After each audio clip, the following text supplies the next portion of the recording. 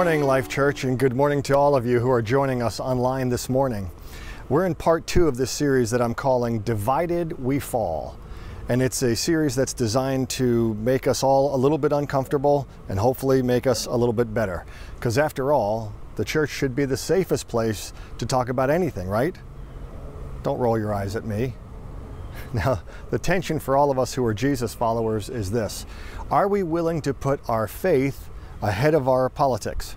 Are we willing to be Christ followers first and Republicans or Democrats or libertarians or whatever else you might be second? Are we willing?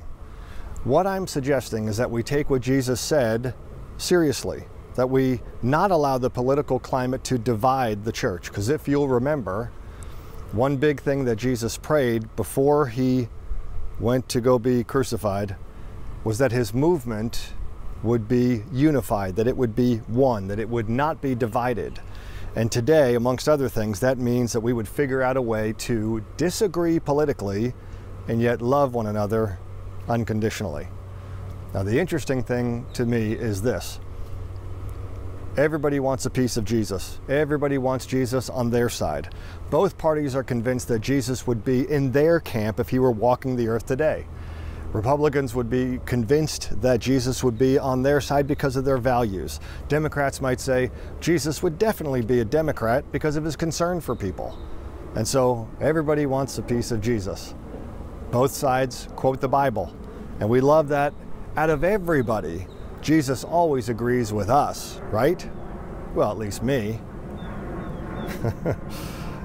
The truth is, when Jesus came, he did not come to take sides. He came to take over. Jesus came to introduce the kingdom of God, which is the upside down kingdom, where those with wealth and power leverage that wealth and power for those that have less. The kingdom of God is where the king laid his life down for his subjects rather than demanding that the subjects do that for him. The kingdom of God was so broad and so inclusive that he said everyone is invited to participate in it. But the kingdom of God will, at some level, always conflict with the kingdoms of men. And that is why it is absolutely foolish for the church to ever be divided over a candidate or over a political party. Because in the final analysis, no political party will ever perfectly line up with the values of Jesus, although each party has a little bit of it. And that's even difficult for you to admit. But again, it's foolish for us to, as followers of the eternal King, to be divided by lesser kings. Now, the Apostle Paul, whom we talk about all the time, Paul steps onto the pages of history as somebody who hates Christians. He's a Pharisee. He was brilliant. He was uber educated. And then he becomes a Jesus follower. And in 2 of his letters, Paul gives us a phrase that provides a great starting point for understanding our primary call. Now, you may have never even noticed this little phrase before because he only uses it twice in his letters. And the phrase is this: the law of Christ. Say that with me. The law of Christ. Now, the law of Christ was his shorthand for Jesus' new covenant command. When Jesus gathered his disciples together for the Last Supper, he said, guys, I'm going to give you a new command that's going to replace all the other commands. You had 613 of them. You had the Torah, but I'm giving you a new command because I'm establishing a brand new covenant. And as you probably know, the command was very simple. It is, love one another as I have loved you. Love one another as I have loved you. And then he said, by this, everyone will know that you're my disciples. If you love one another, by this brand new, unique kind of covenant love, everyone will know you're my disciple if you love one another. But not just loving one another any old way that you please. No, I want you to take your cues from me, Jesus says. So Paul takes that idea and he pushes it through all of his letters as the uniting ethic for all of the Jesus followers. And this phrase, the law of Christ, is how he takes his readers back to that big idea. It's the marching orders for anybody who calls himself a follower of Jesus. Now, just a couple of examples I'll give you, because he writes this in the letter to the Christians that are living up in the city of Corinth. In chapter 9, he says, even though I'm a free man with no master, I have become a slave to all people to bring many to Christ. That's real strong language, especially in a day and age where there were slaves everywhere. You couldn't go anywhere without seeing slaves. He says, I've made myself a slave to everyone. Why? To win as many as possible, Paul says.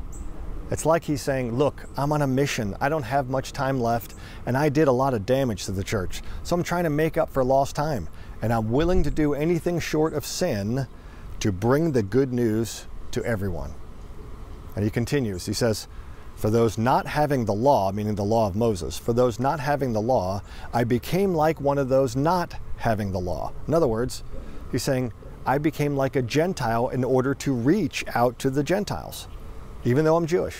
But then he gives us our phrase. He says, but I do not ignore the law of God. I obey the law of Christ. Paul's saying, yeah, I'm still under God's authority. I'm just not under the Torah. I'm not under the old covenant anymore. And then he tells us what law he is under. He says, I do not ignore the law of God. I obey the law of Christ. So what is the law of Christ? Love one another as I have loved you. In his letter to the Christians living in the province of Galatia, he says it with a little bit more description on how to go about actually doing this. He says it with these words, carry each other's burdens. Carry each other's burdens.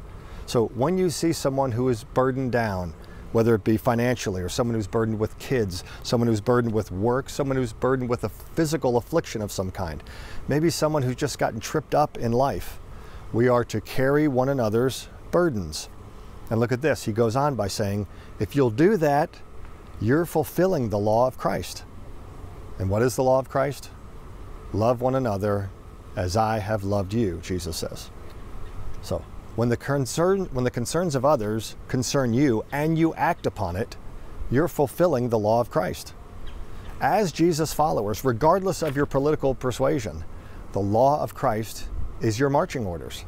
The law of Christ should inform our conscience over time. As we grow as Christians, our conscience should become hardwired to the law of Christ, loving one another. So when we do something that's contrary to loving as Christ loved us, well, it should bother us. It should ding our conscience. But not just our own conscience personally, it should also ding our collective conscience. We should all, as a people, we should all be burdened or convicted by many of the same things. Things like mistreatment, cruelty, disrespect, injustice, hatred, manipulation, lying, intimidation, self-destructiveness. Those things should rub us the wrong way, and warning lights should go off on our mental dashboard. Whenever we see the violation of this law of Christ, it should bother us personally and collectively. Why? Because it's the opposite of what Jesus said needed to be central to life, the value and the dignity of every single individual. I mean, you do realize it wasn't always this way, right? Or have we forgotten that? You know, for thousands of years, it was seen as completely normal that some people should be owned by other people. That the whole idea of slavery wasn't even questioned, wasn't even a moral issue. It was just the way things were. Matter of fact, the much respected and oft quoted philosopher Aristotle, he wrote what he thought life should be like. Listen to his words. That some should rule and others be ruled is a thing not only necessary, it's expedient. He was talking here about slavery. He's saying not only is slavery necessary, it's expedient. There's no way our world would work without some people dominating and owning other people. He went on, these are his words. From the hour of their birth, some are marked out for subjection and others for rule. That's Aristotle, the philosopher. See, back then there was no moral conflict involving slavery. But 4 centuries after Christianity had taken hold, Augustine, who was a Christian bishop at the time, he said, no, slavery is the result of sin. It's the result of sin. And suddenly this brand new idea is born from this brilliant mind in a world where slavery was just a permanent part of the landscape. Suddenly begins this growing revolution of thought that slavery is not a part of nature. Slavery is the result of sin. And it was so against the grain of that time that it took centuries and centuries to reverse the trend of slavery. All right, let me give you another example.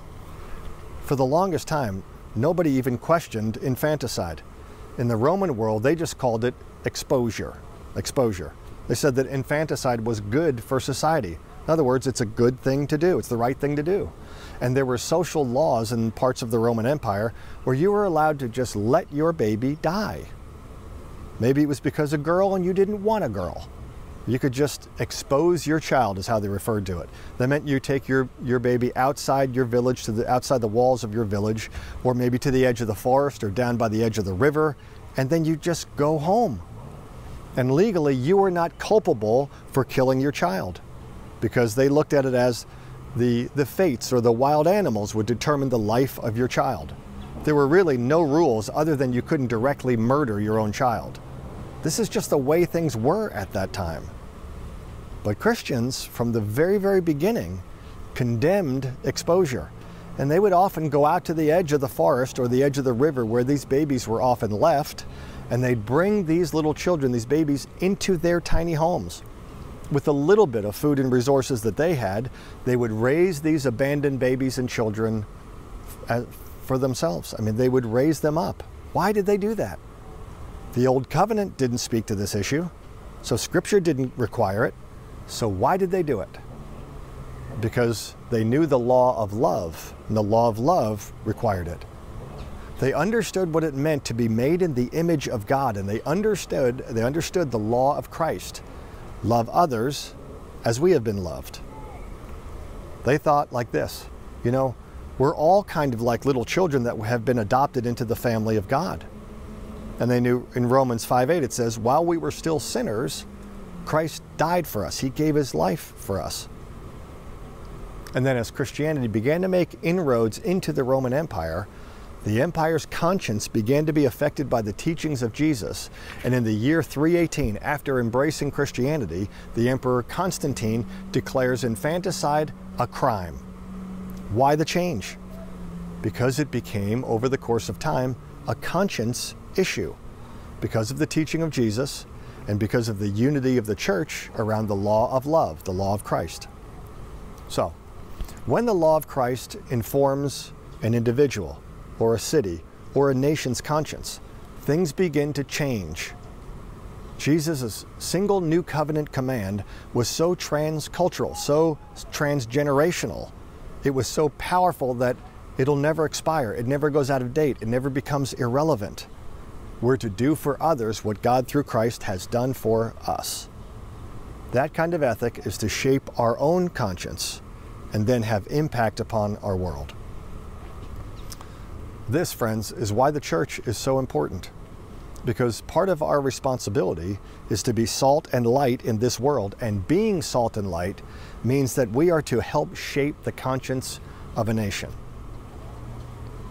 It's also why we cannot be divided, especially over political issues or political candidates.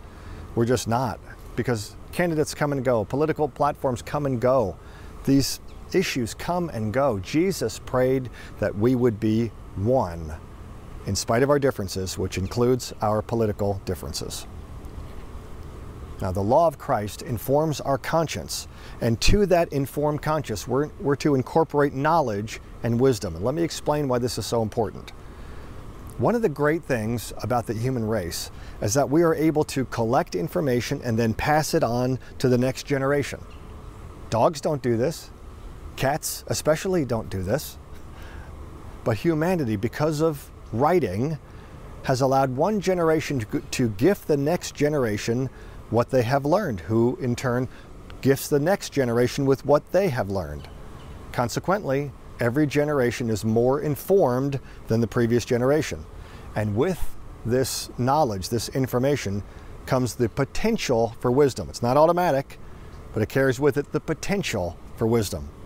And so, as people of the 21st century, we should add to our informed conscience the knowledge of science, the knowledge of psychology, the wisdom that comes with understanding how the world works, and God causes all of this to work together.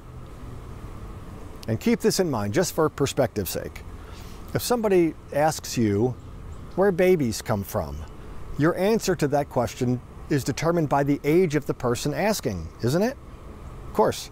If a 4-year-old were to ask you, you give them an answer that accommodates to their capacity. If an 18-year-old asks you, then you'd say, well, you should really know that by now. So we accommodate to the capacity of the person asking. So somewhere between 4 and 18 is the appropriate time to have that conversation. Parents, that was free. I hope that was a great blessing to you. Your Heavenly Father and my Heavenly Father accommodates to the capacity of His people. So when we look at Genesis, the first book of the Bible, the story of origins, we see God accommodating to the capacity of an ancient, pre-science, pre-Tylenol, never took a hot shower group of people. And then when Jesus comes much later, He explains God in a different way than the Old Testament did. Why? Well, because time has changed. People's capacity has changed. And in every generation, knowledge increases, and God continues to help us understand how He made the world and how it all works. So as Christians, we should be on the forefront, never resisting science or discovery in any way. All truth is God's truth. We should be the most curious people because our faith is tethered to an historical reality, the life, death, and resurrection of Jesus Christ. And we're led by God's Word and God's Spirit, which guides us. So we don't ever need to fear science. No, no, no. Our informed consciences should be buttressed by the wisdom that comes with age that's been handed to us by people who went before us. So all of that helps shape our minds, our beings, our consciences, and helps us land on what we believe and what policies and legislation will support as individuals. Now, the law of Christ, if you're a follower of Jesus, is non-negotiable. And over time, as we learn more and we follow Jesus longer, our conscience will be shaped according to the law of Christ. Knowledge and wisdom simply complement that. This is why, friends, this is why if your child falls off their bike and breaks their arm, you don't call me, you go to the ER. Because once upon a time and place, they called the witch doctor or the village priest or whatever. But now you don't call them, you go to the hospital. Not because you don't believe in the healing power of God, we do. But as Christians, we don't see any conflict between those things. Between faith and medicine or faith and science. No conflict. Now, I'll pray for your child if you ask. Any believing friend can and will. But our instinct now is that we fix the broken arm and put a cast on it. Why? Because of how intuitively we incorporate knowledge into our actions. But when it comes to this, there will always be disagreement among Christians. And this is where I hope you'll be open a little bit here. The reasons we'll always need patience and love is this. It's called the Miles Law. Maybe you've heard of it before. It's this. The Miles Law says, where you stand depends upon where you sit. Where you stand depends on where you sit. Miles' Law was named after Rufus Miles, who was part of 3 different presidential administrations. And here's what this saying means.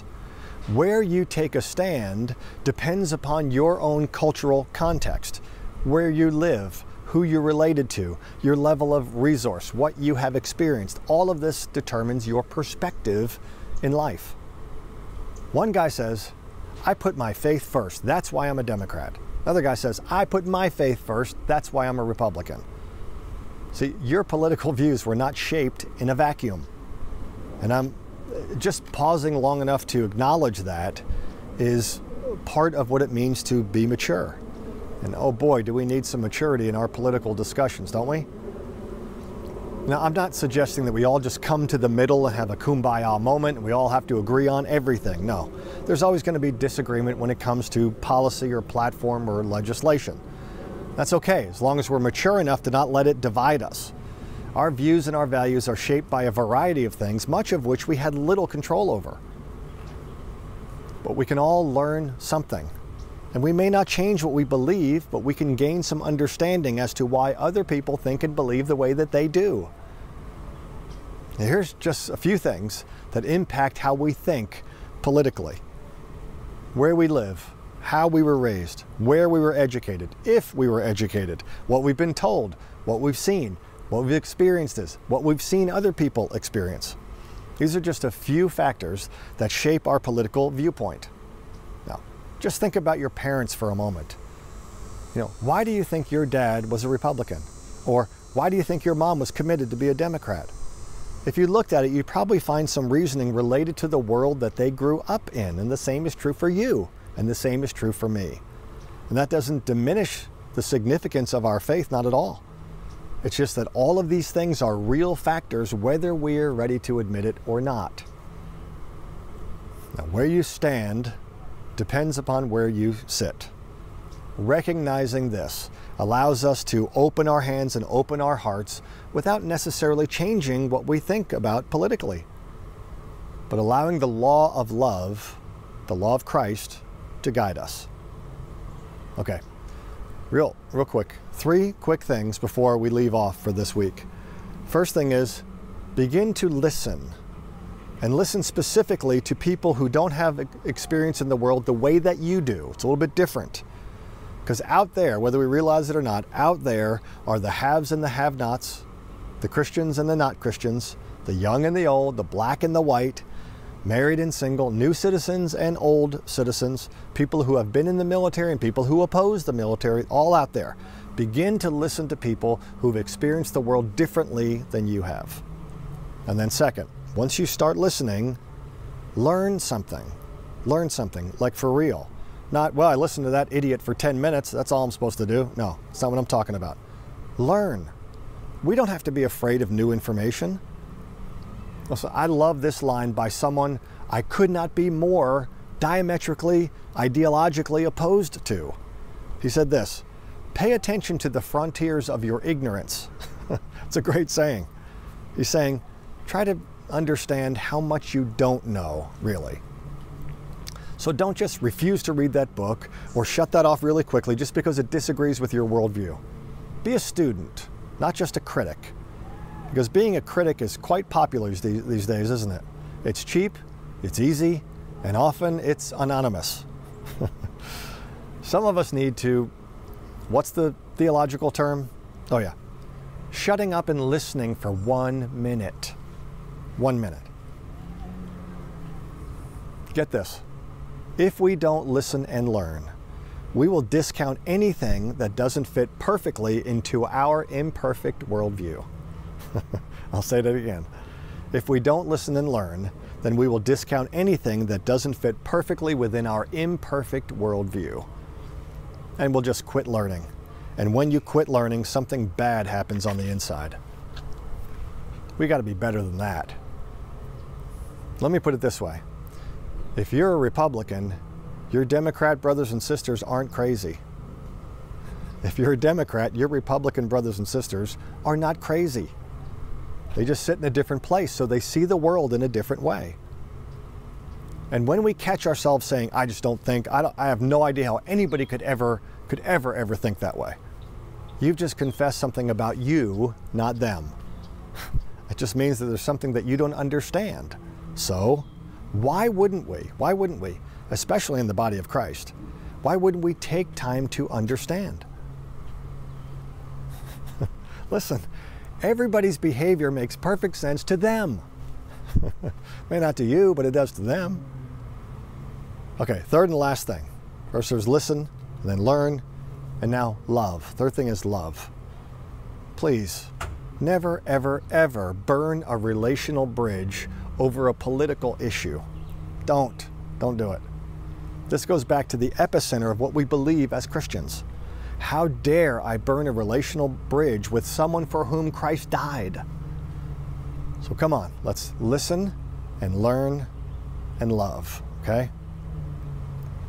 Kingdoms come and kingdoms go. Empires rise and empires fall. Jesus said, I'm going to build my ecclesia, my church, and nothing is ever going to stop it. And he did. And we've been invited to be a part of it. And our responsibility, especially in a season like this, is to show our divided nation what it looks like to disagree politically and yet love unconditionally, and to pray for unity. Can we do that? With God's help, I believe we can. Why don't we pray? Our Heavenly Father, we're so grateful for this call to the law of love, the law of Christ, that we can love others the way that you have loved us. So God, would you move in our hearts and in our minds to enable us to do this better, especially in this hotly contested season where things are so sensitive. God, would you help us to just have love as the highest value in our life right now. Help us to seek out those that may be different than us and to love them unconditionally, and move upon our hearts, Lord, continually to pray for unity. We know that you can do this, and now we believe that you will. In Jesus' name we pray. Amen. Amen. Well, I've got some good news for you, Life Church. Life Church is returning to public services on Sunday, December 6th, back at East End Market. We'll be there at Sunday. It's on Sunday at 10 a.m. That's when we'll begin meeting together again. That is not as far off as you think. It's going to be here before you know it. Now listen, right around the corner, we're going to have a Life Church worship and community night, fellowship and some food and some live worship on October 28th. It's a Wednesday evening at the home of Noah and Tracy Telesnik in Maitland. We've met there before. But we'll be posting things online, sending out emails, so you'll be up on this. So spread the word. October 28th, that night, we worship together and commune together. It'll be great. And then we come back together December 6th. Okay? Looking forward to being with you. All right, until we meet again, let me leave you with this. Go in the grace of our Lord Jesus Christ. And remember, the God who came still comes, and the God who spoke still speaks. God bless you. Have a great Sunday.